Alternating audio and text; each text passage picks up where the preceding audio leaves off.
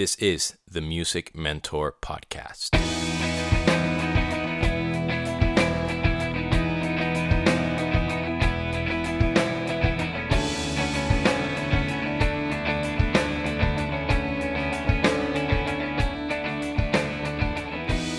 What is going on, my friends? This is Demian, your host of the Music Mentor Podcast, and welcome to episode number 241. Today's episode is a bit strange because I think it's one of those that some of us musicians have dealt with, but it's also something that a lot of non-musicians might find fascinating.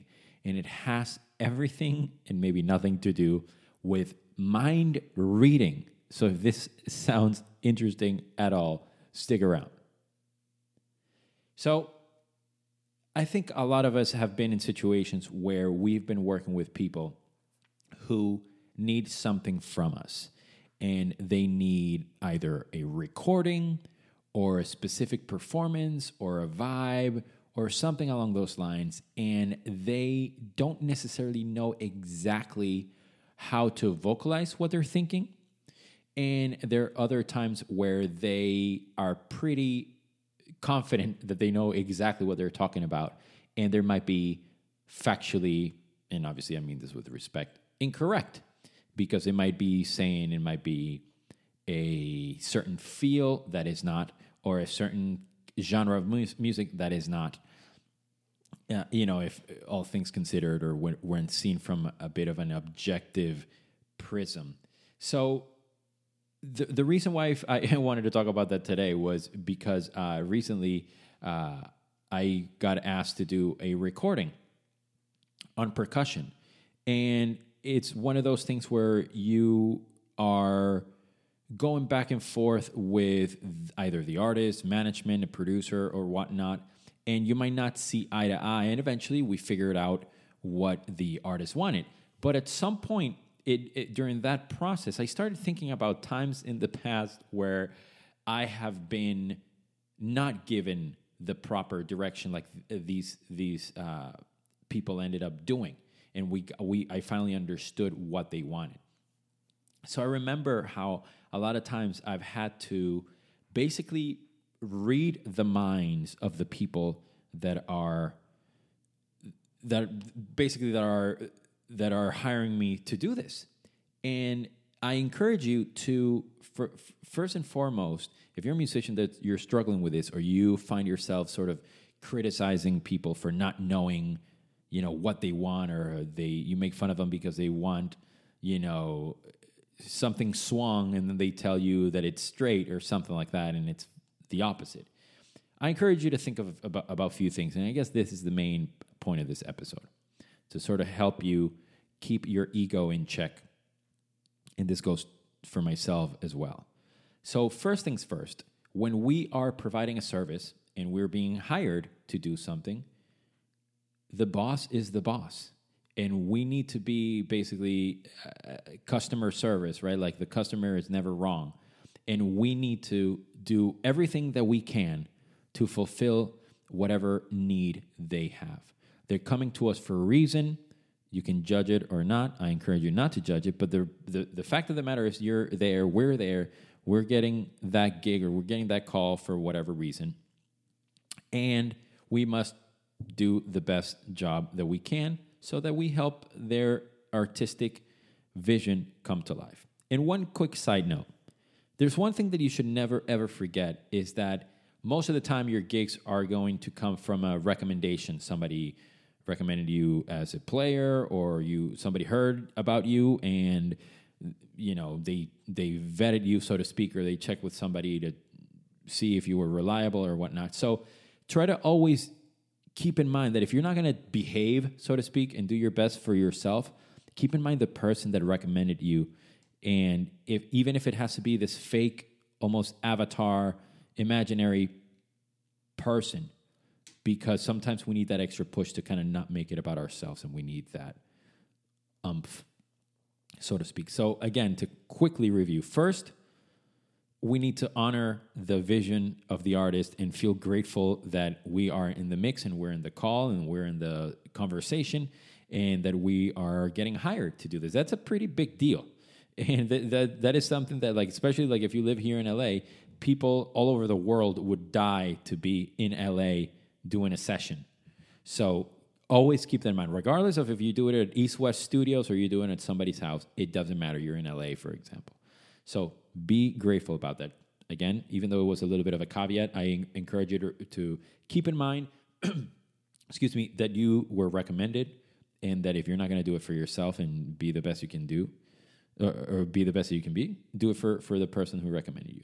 The third thing I will mention is that if we continue to, I mean, you're listening to this music mentorship podcast for a reason. You found this, which meant that you have the humility to want to learn and want to grow. Wow, excuse me. Want to grow.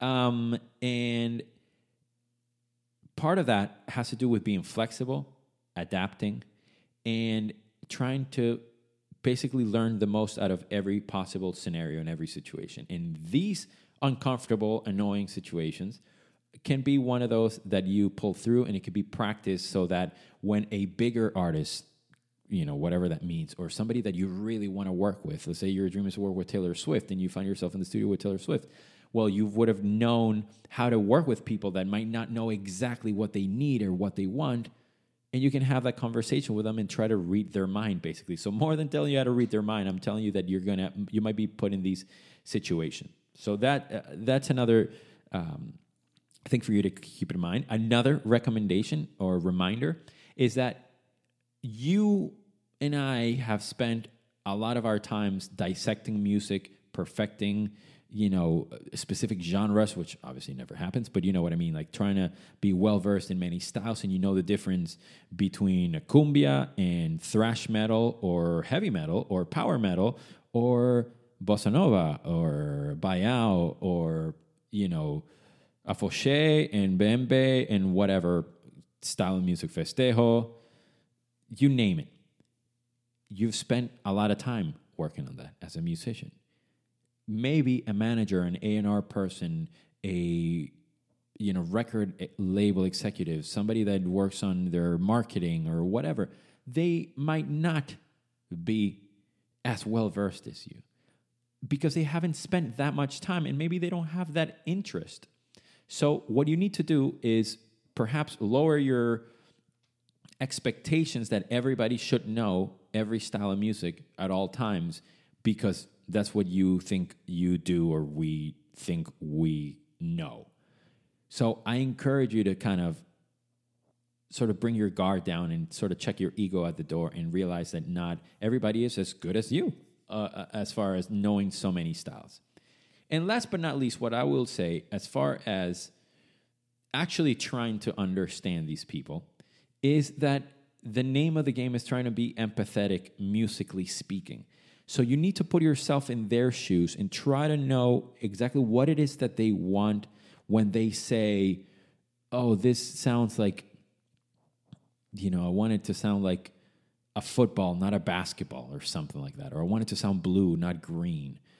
You need to try to put yourself in their shoes artistically. Is it a matter of a texture, a tonality? Is it a matter of articulation?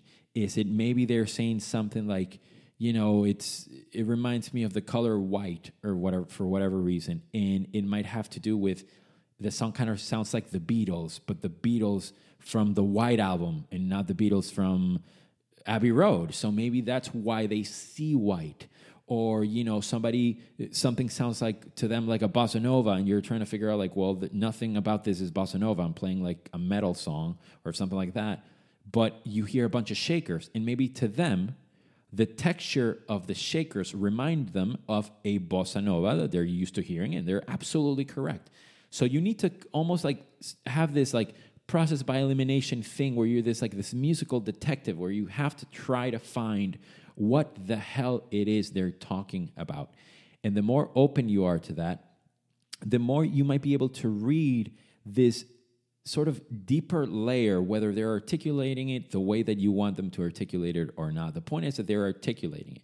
So have fun as much as you can with it. Now, if you're on a deadline and you're getting frustrated and stuff like that, take this opportunity to work on your patients, for example. And as much as you're working for them, have the song and this situation work for you to be more patient, for you to be more open, more intuitive, more, develop your listening skills. And yeah, if you have to guess, then maybe guess, but that's all part of the process. And I think you owe it to yourself to be open, to be flexible. And I guarantee you that the more you do that, the more work you're going to have, and the more it's going to speak about you as far as what you are willing to do and give. And, instead of just saying like, well, I'm only going to give you 2 corrections, give as many as you need if you can, just to be in the mix, no pun intended.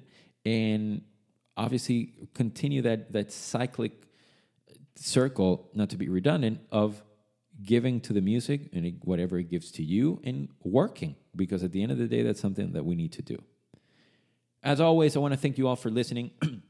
If you don't mind dropping a review on Apple Podcasts, or make a comment, give it a good old 5-star rating, because it helps people find the podcast. And I'm trying to do more and more and more. So for the next few weeks, I'm going to do a bunch of interviews. I'm going to interview people that are not musicians, all kinds of people from... I don't want to tell you who I'm going to interview. So what I'll say is that in a couple of weeks, I'm going to have one of my former teachers, and I'm waiting for a couple of other people. But I'm very excited about bringing you something completely different. As always, if you have suggestions, or you have somebody that you want to nominate to be on the podcast, that would be lovely. And as always, I used to do this at the very beginning of the podcast, but I'm going to try to do it a little bit later now that I'm done.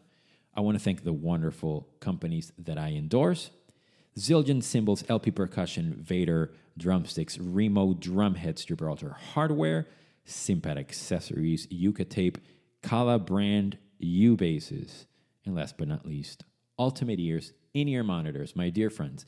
And if you're looking to purchase anything UE related, if you want in-ear monitors, the best in the game, or you want earbuds, or you want whatever you want, wireless or Bluetooth speakers, which are incredible. I have the Mega Boom 3, and it's just insane. Look no further. Check out their website, and if you're ready to pull the trigger and buy, what you have to do is email my friend Joe Lester, who works at Ultimate Ears. You email him at ultimateaudiojoe@gmail.com. You give him the code DA20, DA as in Demian Arriaga, 20 as in 20, and you will get a 20% discount across the board, all products at checkout, or however he does it. Thank you so much for listening. This was the Music Mentor Podcast.